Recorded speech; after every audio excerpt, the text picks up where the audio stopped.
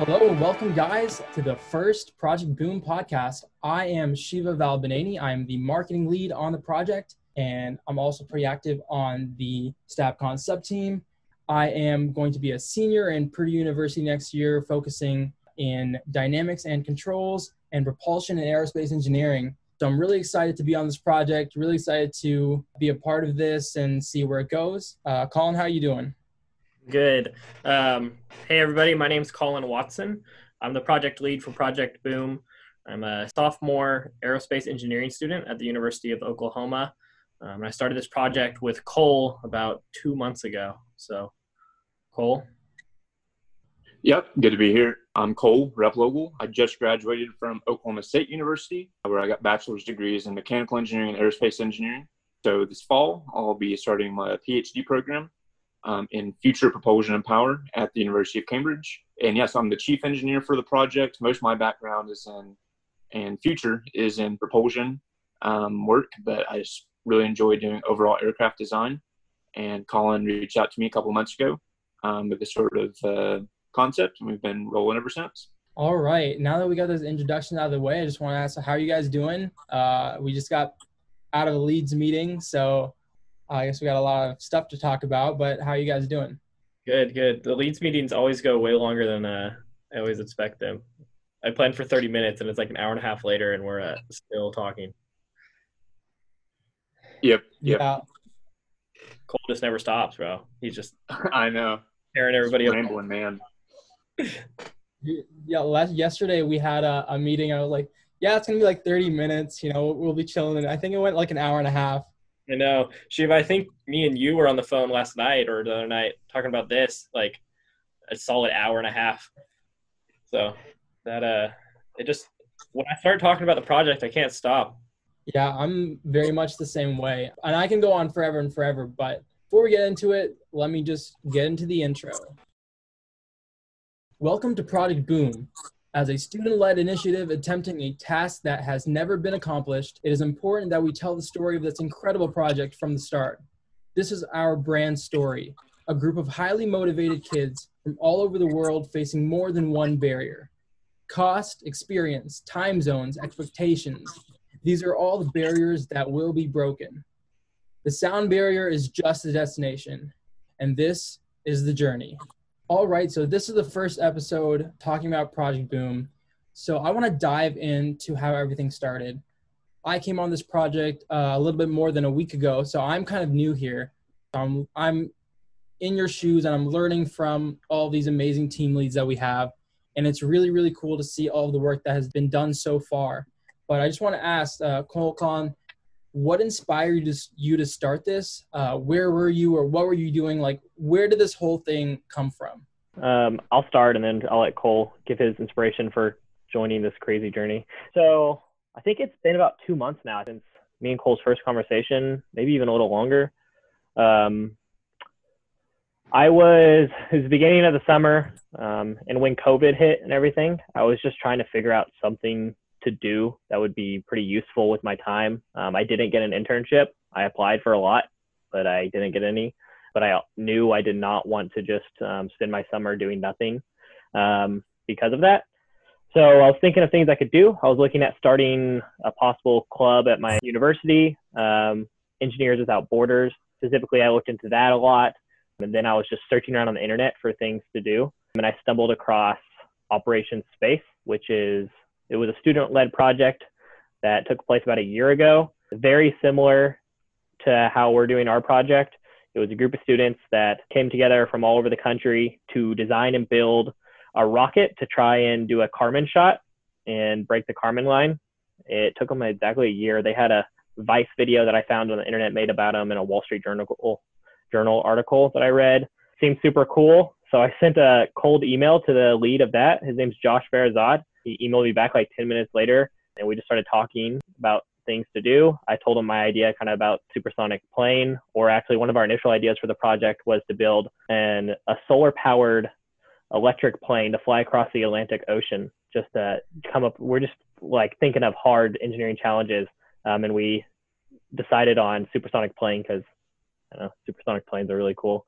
So that's where we started. And then almost immediately after that conversation with Josh, after he showed his interest and excitement about our project, I reached out to Cole, because Cole's been a longtime friend of my family. He's been good friends with my older brother since like elementary school. They played Little League football and stuff together. So, and I knew about Cole at OSU because we're going to the same degree. So I had talked to him a little bit before I went into college, getting advice from him. So Cole, if you want to kind of give your thoughts whenever I reached out to you and asked if you wanted to build a supersonic drone out of nowhere.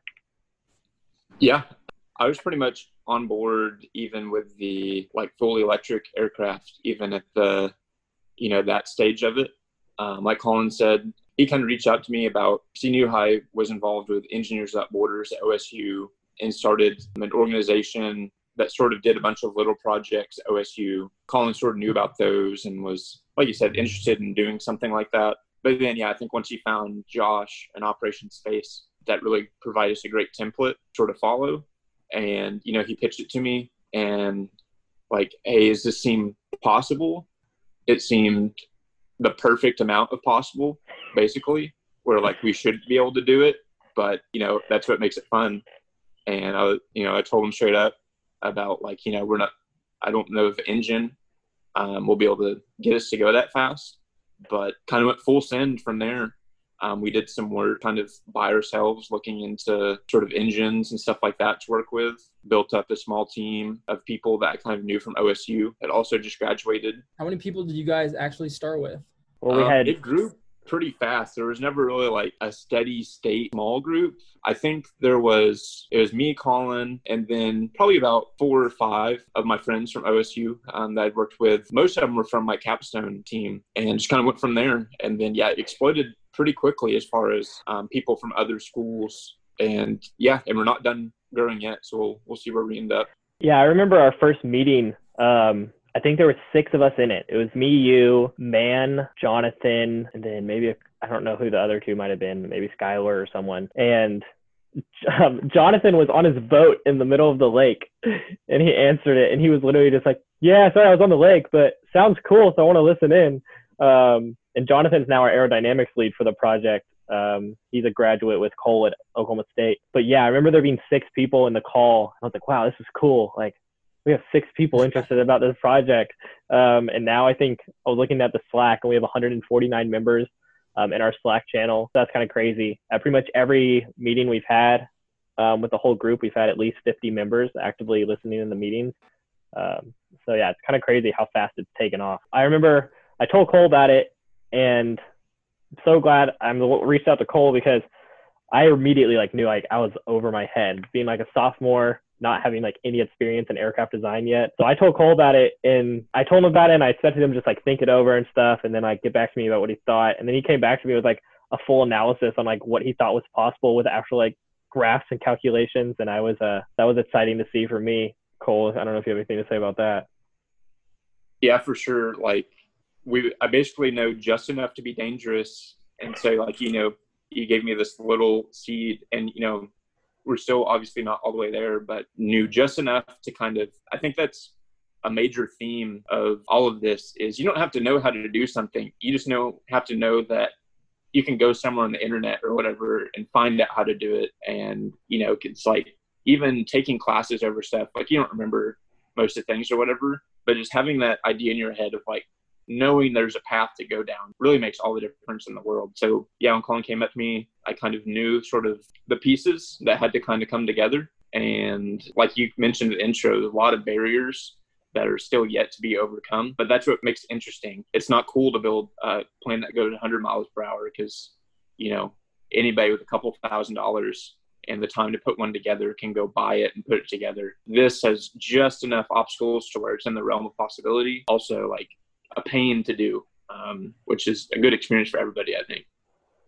Yeah, I remember coming into the project, I was genuinely interested, but to see the pictures in the Slack from a month ago where you're doing initial thrust calculations and things like that, I was okay, this is legit. And I know from experience, no matter how many times you go and you learn stuff in school in your classes, it's so easy to do things, you know, given a problem or given like, oh, you have this much weight and your lift is this much, find the amount of drag and thrust. Like that stuff is easy.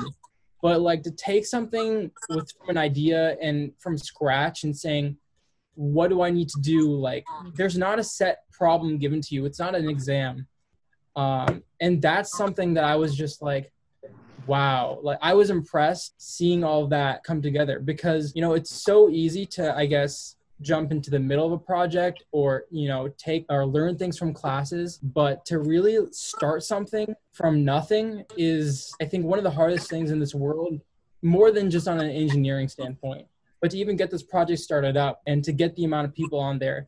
And that's kind of what I saw coming in. So I want to ask, what were the biggest uphill battles you had to climb just to get as far as we are now? I think the first one for me, immediately I just started reaching out to people and telling them about the project. And this is when we were really small. It's like 12 people, right? But we had a big idea and we wanted to do it.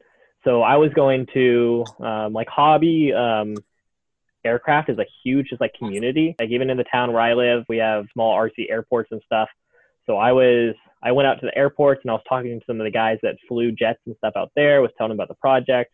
Some people were like, cool. I mean, I also literally had people like laugh in my face and tell me that like it's impossible. We'll never get above 300 miles an hour and that it's kind of a waste of time. I think that's pretty hard, especially like in the infancy of a project, to have that much faith in yourself and in the team and the project is really hard. And I think that's what stops a lot of people. But I also had a conversation with a guy, he's a lawyer and he's in the Army, I believe, or the Marines. And we were talking about the project. I was talking about him. He flies aircraft.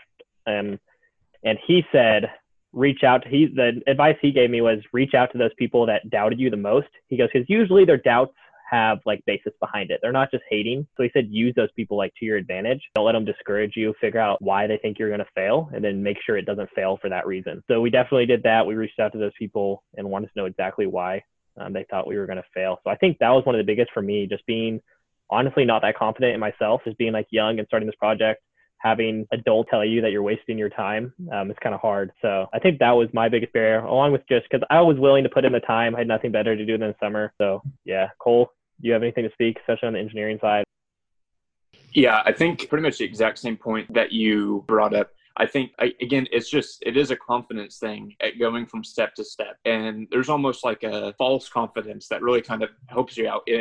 I guess tenacity, I guess, is the better term for it. And like I said earlier, like just knowing that there is a path to take. And, you know, I obviously don't know everything. And my goal for this, it's quickly becoming true, is I want to be like the least knowledgeable, dumbest person in every single meeting.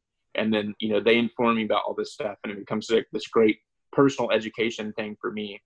And that's really sort of happened. Like it's almost been like an AI, like the Slack channel, as far as like all the communication and learning that's going on. It's kind of off the rails.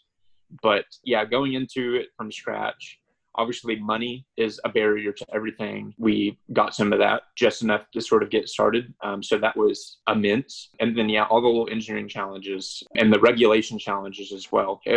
There's so many things that are sort of out of your control as an engineer that I was worried about. So money, of course, is one of those.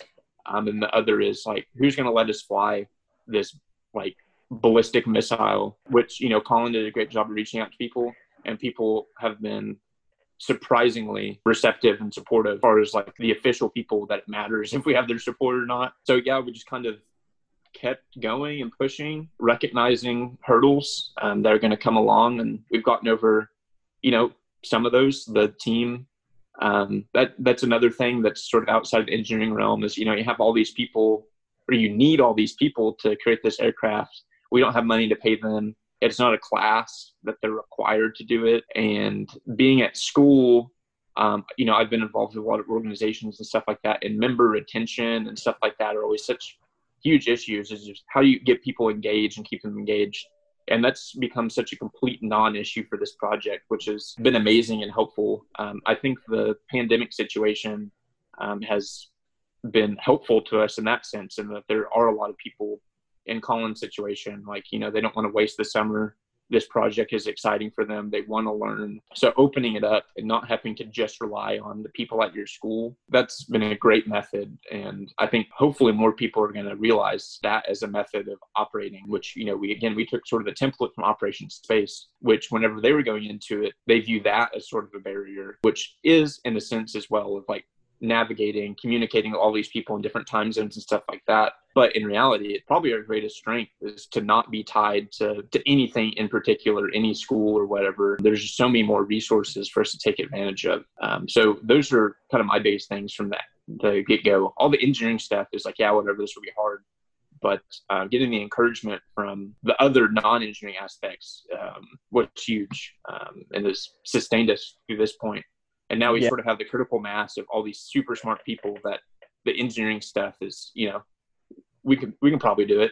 If not, that's probably the really important thing to me with this is there really is no failure because we're putting time into this. So that's only like opportunity cost, I guess, is our time. But everything we work on is beneficial to us as far as what we're learning, the people we're meeting, everything. So every step of the process adds value to everybody involved. So whether we build an airplane, that's a great success, but it's not an outright failure if we don't do that. Whether the airplane breaks the speed record, that's not an outright failure. Whether it breaks the sound barrier, like they're all just continued successes in my eyes. Everything is positive, which is a kind of a good thing with this sort of volunteer-based, decentralized thing, is there's nothing holding our feet to the fire except for ourselves and the want to do it. So that's been great as well. Yeah, I think that's exactly what I was going to say, Cole, about, sorry, Shiva, but no, I was just going to say, comment on that real quick. That's exactly what I was going to say. It was like me and Cole had pretty like in-depth conversation about that exact thing. I think that's what gave us our confidence, like you said, is because we knew and we talked about it. And I think that's a really unique thing about student organizations and any students listening to this and thinking about starting their own thing. If this failed tomorrow, I would never be embarrassed to tell a recruiter about it, because the recruiter's never gonna be like, oh, you tried, but you failed. They're gonna be like, oh, well, at least you tried. Because a lot of people don't try. And that's for anybody that joins the project, to like, at least they join the project, right? It's always a good thing. They're not going to look at you and be upset because you failed and then like take that as a tick off your resume. It's going to be always going to be a positive to your resume. So going forward, like with everything we did, we were just never scared that like we're wasting our time, because we knew and we were very confident that no matter what happens, and we always said like, even if this ends like right now, we've learned a lot from it on the personal level, and then we'd still be proud enough to put it like on a resume and be like, that question that's almost on every intern application is like, what did you do to further your education on your own? Like here it is. Everybody on this project, all 149 kids, have done something to further their education on their own now, and that's huge. Yeah, and I think what makes this project special in a way, because I think the parts where we're succeeding really is in this process and in this journey, rather than the end result as much. The end result, there's no way, it's going to happen. We're going to see that plane break the sound barrier. We're going to hear that sonic boom when it happens.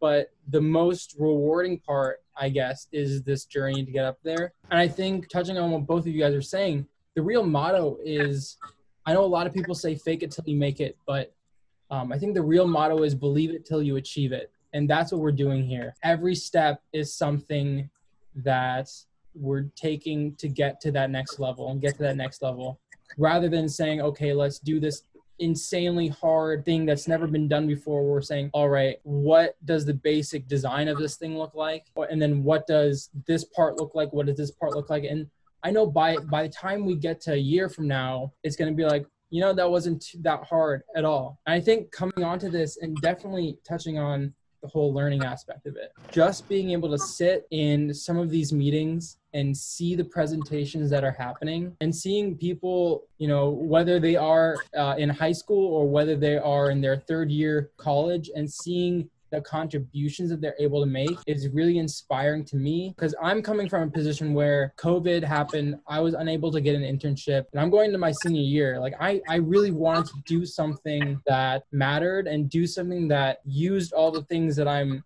quote unquote, learning from school. Right? Because I really feel like no matter how much you learn in engineering school, right, you're not an engineer until you actually engineer something. And that's what this project is. And I also wanted to correct Cole on one very important fact. I am actually the dumbest person in the room. I'm the one learning all this stuff from you guys the whole time. At least that's how I feel. But it's really cool to be able to take that all in and hear all the different stories and all the different things that people are doing in their free time. It's cool to see how all this is coming together, but how every single person on the team so far and the pace we're going, like you can see the actual amount of effort and the actual amount of learning that's being done. In my case, for example, I am majoring in dynamics and controls in aerospace engineering. That's at least my focus. Those are the classes that I'll be taking. But, I haven't learned aircraft stability yet. I haven't learned aircraft controls yet.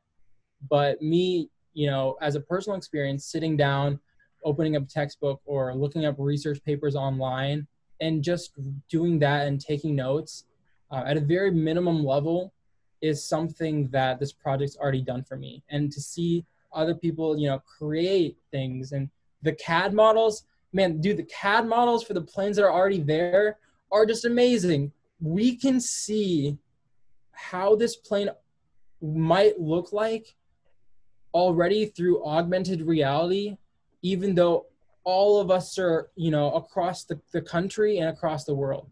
And I think that's something that's really inspiring. Yeah, I think so. Yeah, one thing from the beginning, we talked about like how we have high schoolers and stuff in the project.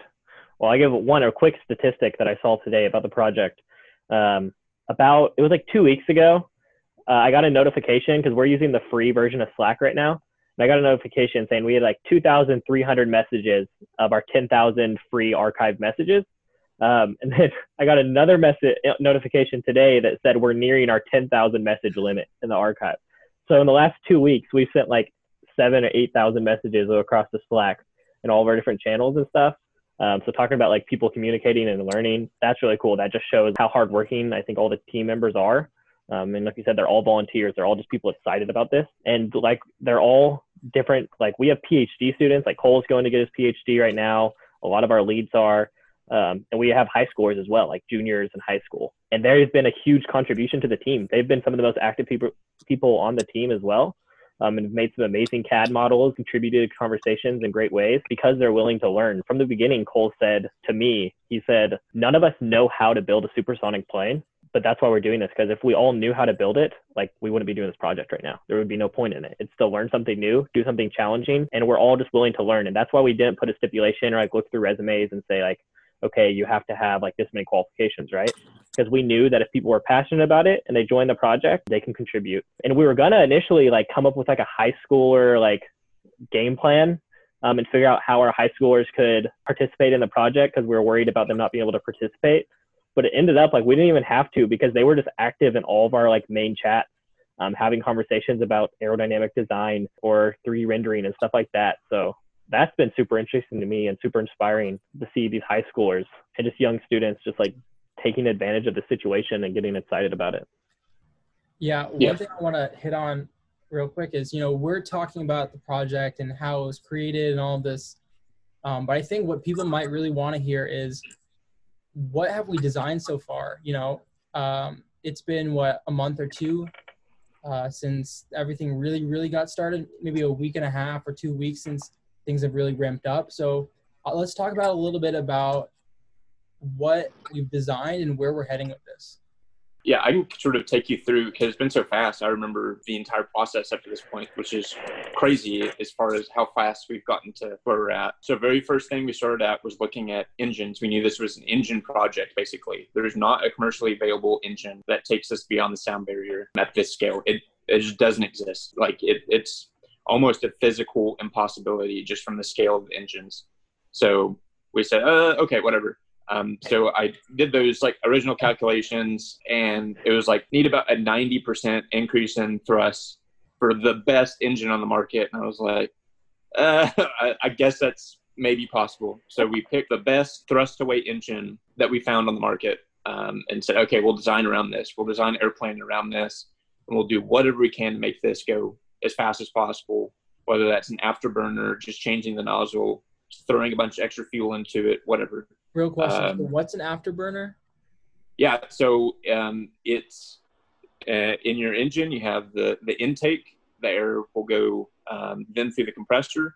then through the combustors. That's when it pours all the fuel in, adds all this extra energy. Some of that energy is extracted through the turbine, which that energy is used to drive the compressor to get you your high pressure air. But then once it leaves the turbine, we have a turbojet engine. So the whole point is you have this flow, this air that has energy in it from the combustion process, and you want to get it as fast as possible. It has all this energy that you just want to convert to kinetic energy, basically. An afterburner says, wait, hold up, throw more fuel into it and do some more combustion, because you can only get the flow so hot because of the turbine, because it has to go through there so it will melt or whatever after a certain point. The afterburner doesn't have any mechanical parts that it has to go through, so you can get it as hot as possible, which basically maximizes the amount of kinetic energy you can get out of it. That begs the question, why in layman's terms, airplane go burr. Yeah.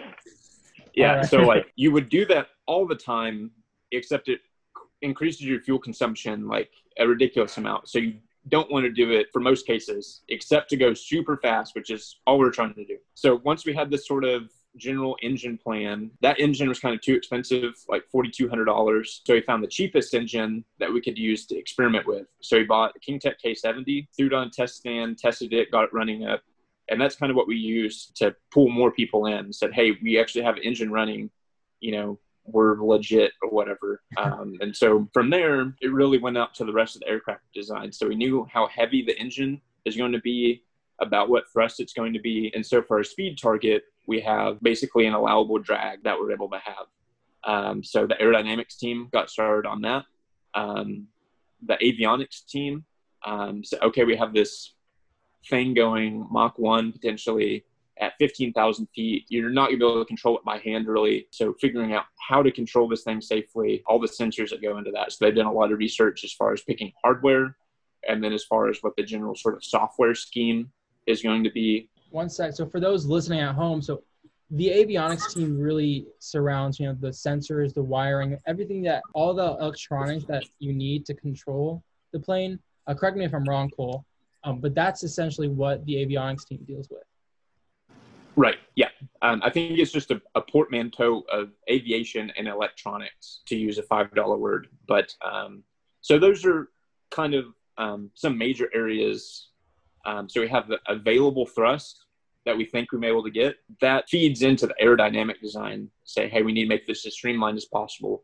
And so that's sort of where we're at right now. So last week we had, or 2 weeks ago, we put out bids to say, hey, design the fastest plane you can from an aerodynamics point of view.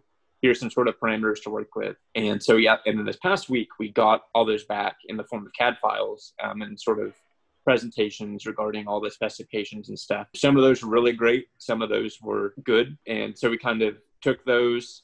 And so that's where we're at right now, is we have all this brain power that went into these aircraft design that you can see at maybe some of our various social media. Yeah, outlets. Actually, speaking on that, we'll put in the podcast notes, but if you go down there, click the link. We have actually an AR viewer of our current design for the plane. So if you're interested, you can see that, I think, in real size. I think we have 2 of our team members, and I think they programmed that so you can see like what the approximate size of the plane will be as well. So that's really cool. Yeah. Someone in the chat posted their cat like sitting on it yesterday because it looked like they had it on the ground. It was pretty funny. Yeah, it could carry about like 5 or 6 cats probably, to kind of put it in perspective. Just to give you an now. idea. Yeah. Yeah. Incredible the pace we've moved at in just 2 weeks from, giving these people sort of general idea to, having it, like you said, a CAD file where you can set your cat on top of it and like an AR space is pretty insane. We, along the way, became less confident in being able to break the sound barrier with just an engine. We're still going to try it, but we said there's two places to go. Either have like a boohoo party, like, okay, I guess we'll just fly at Mach 0.8 or whatever. Or what we are doing is, we named ourselves Project Boom. So we kind of put ourselves in a corner. We have to break the sound barrier. So we'll just throw rockets on it until it, breaks the sound barrier. And that's, still cool and adds a whole nother set of challenges associated with integrating rockets onto an airplane. Yeah, igniting a model. Colin can speak to this a little bit, but me and Colin and everyone else, we're going back and forth in the meeting today talking about all right, like what do we even have? What kind of problems do we even face going with rockets? You know? Yeah, it's funny to hear everybody's ideas because right now we're either going to have like 12 rockets on it or we're going to have one. Not necessarily 12, but we're kind of having the argument of should we have more redundancy with more complexity or just like as simple as possible. And plus there's some integration issues with just having one motor along the center axis of the plane. But yeah, that's been an interesting problem. But just to kind of specify the mission of the project. So our goal, I guess our worst case scenario mission is we become the fastest air breathing RC jet aircraft. So by pushing past, I think the current world record is like Mach 0.6, somewhere in that area. We want to push all the way up in the close to Mach 0.9, like up in the transonic regime, which is what that's called. And then hopefully break through with an air breathing engine. But if we can't, like we said, that's why we're going to have rockets and just light those babies up and see what happens. Cross our fingers and hope yeah, if it was like SpaceX, right? We'll probably blow up once or twice and then we'll get it working, you know? I don't know. I hope not, but I think we're doing everything we can not to blow up. But if we do it, I guess Project Boom will have a whole nother meaning to its name. We'll make sure to get it on video. The avionics team has been obsessed with doing a self-destruct sequence for the airplane. It'll be like all of like the evil villains in a movie, you know, that program the big red self-destruct button. Yeah. They're saying it's for safety. Yeah, but we'll see. But that's been a cool thing. I think something we can mention kind of is the integration between regulation and engineering, because that's been a huge part of the project that I think in most other projects you wouldn't have to deal with. Like we've been in contact with the FAA and we have 2 officers actively working on the project. We're helping us with the project. And part of the project is we have to make sure we can control this aircraft in every scenario. And if we do lose control, what's going to happen to it? So that's does it like get designated as like, well, okay, correct me if I'm wrong. Are we technically not allowed to have anything that has like navigation and control on it because of like being considered a missile or something? I think we should be fine. We fall under what's called Part 107 of the FAA regulations, which is an aircraft under 55 pounds. But within that, they say you can't fly over 200 miles an hour or over 400 feet above the ground, which our current operating mission is like 15,000 feet and 765 miles an hour. So we have to get some waivers for that. But that's why we're in contact with the FAA. And I'm really glad we started that conversation pretty early with them. Because it's definitely going to be a difficult thing because pretty much our engineering team has to prove to the FAA that we can do this in a very safe manner. And on top of that is finding a safe location to test this, which we're either looking at like the Oklahoma Air and Spaceport, which is a private airport with like a 13,000-foot runway in Oklahoma. Also like White Sands Missile Range, getting access to something like that, or something like Spaceport America. That's going to be a huge part of the project is figuring out where we can test this safely, because last thing we want to do is get somebody hurt. But I think under no scenario, we're not even going to be close to hurting someone. I think, honestly, in my opinion, I think we should do it in like Hawaii over water. So then we all could just travel to Hawaii and see a good vacation. Yeah. What's wrong with Oklahoma? Yeah. What are you saying about Oklahoma? It's not good. I don't know. Yeah, Oklahoma, flat land, middle of the country. Oklahoma has more shoreline than the East and West Coast combined. Yeah. According to the travel OK commercials. Yep, it's our lakes. We got the biggest lakes, not really, but Oklahoma is the Hawaii of the Central North America, is what I hear. All right, we should put that on we'll have a sticker that says, the Hawaii of Central America. We'll get that out on the Project Boom store if you want. Yeah, that'll be a T-shirt. I don't even remember what we were talking about before.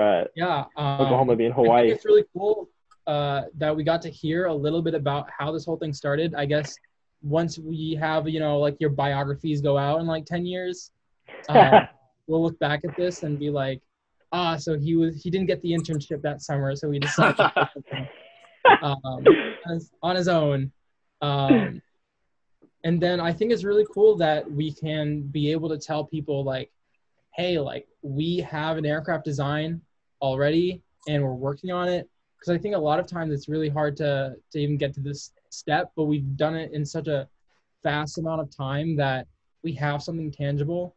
And if you guys do check out the AR demo, part of the reason why we wanted to do that was because, out of the 140 kids who are on this, 150 people who are on this project, a lot of us are just not going to be able to see this thing in person, right?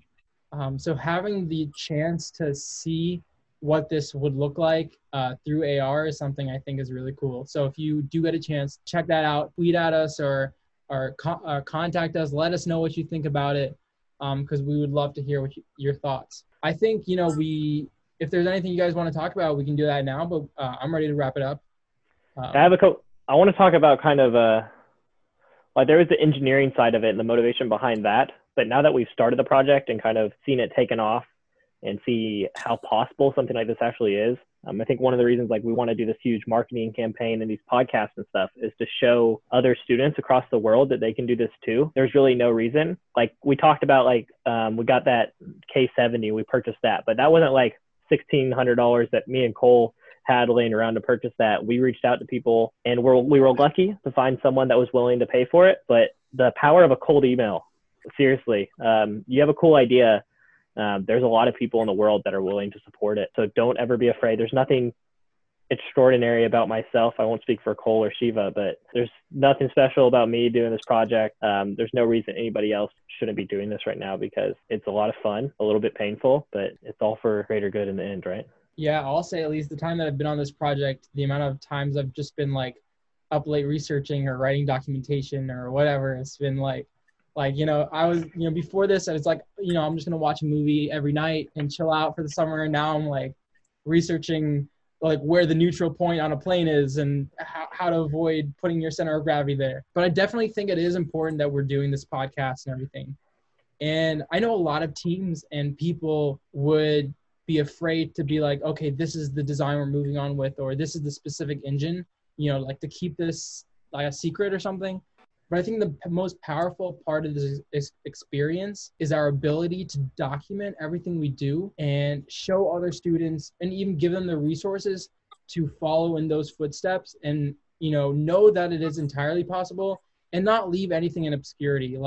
If somebody looks at what we do, they'll be able to tell the steps that we made through it in specific things, as in, what is the lift that we were able to achieve? Or here's how to do the thrust calculation, or even why did we choose this airfoil, right? So these are all the things that I think we want to be able to give back to the world, because we're learning at the same time. Yeah. So I think that's really cool. Yeah. And the fact that people are probably pretty confused on how we got 149 kids from, I think we're I don't even know, I lost count. It's over 15 countries, over 70 universities. And literally that was just the power of Reddit. After we got into this and we had done a decent amount of work and we were we were confident in what we had to show, I went and posted a Reddit post, which is just kind of a funny story. I think we had 20 something members at this point from all around the country, and we posted on Reddit.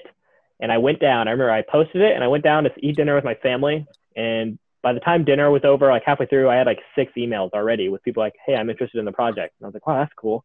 And then a little bit later, I had 12, and I sent Cole a message. I was dang, I said, Cole, we already have 12 emails of people interested in the project. And he goes, that's awesome. He goes, I bet we'll have maybe double that by the morning. I woke up in the morning, I think I had over 70 emails. And then that extended all the way into over 120 emails by the end of the day. So I spent 3 days just replying to everybody's emails. So sorry if any of you guys received those emails and they seem kind of generic.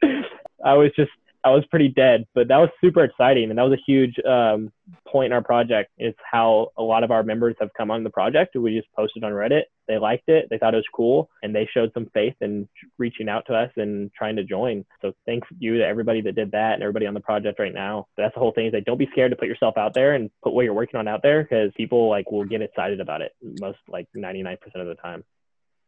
Yeah, it's I think the engineering culture is you just talk crap about stuff that you're not working on. So that is the fear with putting stuff out, is everybody either joins us or they sit there and they talk about, all the dumb reasons why this won't work or whatever. And that's probably going to be the same thing with these podcasts. If anybody hears them, is, every single thing will be nitpicked and, well, actually, but again, yeah, you just, I do the same thing. So if you're that person, just send us an email and join the project. And like Colin kind of mentioned earlier, tell us, what you think is wrong. We're not cocky or anything like that. We want to hear it. So maybe a little. Yeah, we're for sure. Anybody listening to this and you want to join the project, email Colin, COLIN at theprojectboom.org, and we'll get in contact and get you involved. We're just looking for people that want to learn and are passionate about the same things we are, and so we can all work together. It's been really cool to build relationships with people all around the world. Yeah, I met you like what? I met both of you guys like what? Like a week ago now? Yeah. We might act like we know each other, but yeah, we've literally just met about a week ago. And then we have people from shout out Gaurav and Max from the UK. They've been a part of the project for a while now. They're both great people from the UK. We have people from India, I think like Thailand, the Philippines, Saudi Arabia, Mexico. So that's really cool. It's awesome to meet everybody from different cultures and backgrounds, because everybody has a new perspective that's super useful whenever you put them all together. Yeah, no, definitely. And seeing my LinkedIn feed or my LinkedIn connections just grow exponentially has been really weird. And yeah, no, there's so many. I think the cool thing is, for at least I've met you guys both, I guess like a week ago now or something like that, but it feels like it's been months or, at least a month. In my head, it's just like, wow, like this is crazy. It's exciting. I think that's a great word for it. It's just exciting and crazy, because it's never really been done before on this scale. But we're all doing everything we can to make it happen. So big shout out to everybody on the team right now, because they're kicking butt and are the reason that this is possible. All right. Well, that's a little bit about Project Boom. We touched on a little bit about how this whole thing got started, how everything snowballed together, even some of the initial designs and our initial obstacles faced in the engineering design process. And I think it's really cool that we were able to start this whole podcast and loop you guys into the conversation. And I want to make it clear, this is very much a conversation between us, between the leads, between the team members, and between everyone who is invested in this project. Because, this is just the beginning, and I'm really excited to see how far we go. I've been Shiva Balbanani. If you want to find me on the internet, you can look up my Instagram at ShivaLlalBhanani. Find me on Twitter or LinkedIn. Connect with me. I don't mind. Colin, where can we find you on the internet?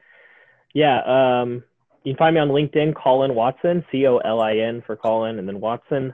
Instagram, Colin_Watson. Yeah, feel free to reach out to me, connect with me. And like I said, if you have any questions about the project, or if you want to join, feel free to email me at colin@theprojectboom.org. That's where I do most of my emails for the project, so I'll most likely see it there, because we're always looking for new people. Yep, Cole. Where can we find you? Yeah, don't follow me on Instagram, because that's where I post all my karaoke videos and stuff. But if you I think I'm like the only Cole Replogle on earth. So if you pull me up on LinkedIn, REPLOGLE, you should be able to find me. Or you can email me at cole@theprojectboom.org and get in touch with me that way as well. Everybody go and Google Cole Replogle, a cowboy for sure. And Cowboy Without Question. Cowboy Without Question. I'm sorry. It's a great video if you want to meet Cole. Not to put you out there, Cole, but great video. All right. Well, that kind of wraps it up for us. Please follow the LinkedIn page, follow this podcast, keep up with us, because we're moving at a fast pace and we want to make sure you're linked in. This is the first podcast we've ever done for Project Boom, so bear with us with all the technical difficulties and the production issues. Just know we're just getting started, and we would love to have you along with the journey. This is Shiva signing off. Colin, if you guys have any final words, now's the time. I think I'm good. Go Pokes. Don't listen to him. And turn and burn. Turn and burn. Project Boom. So thanks everybody for listening, and excited to keep doing this and sharing our journey with you guys.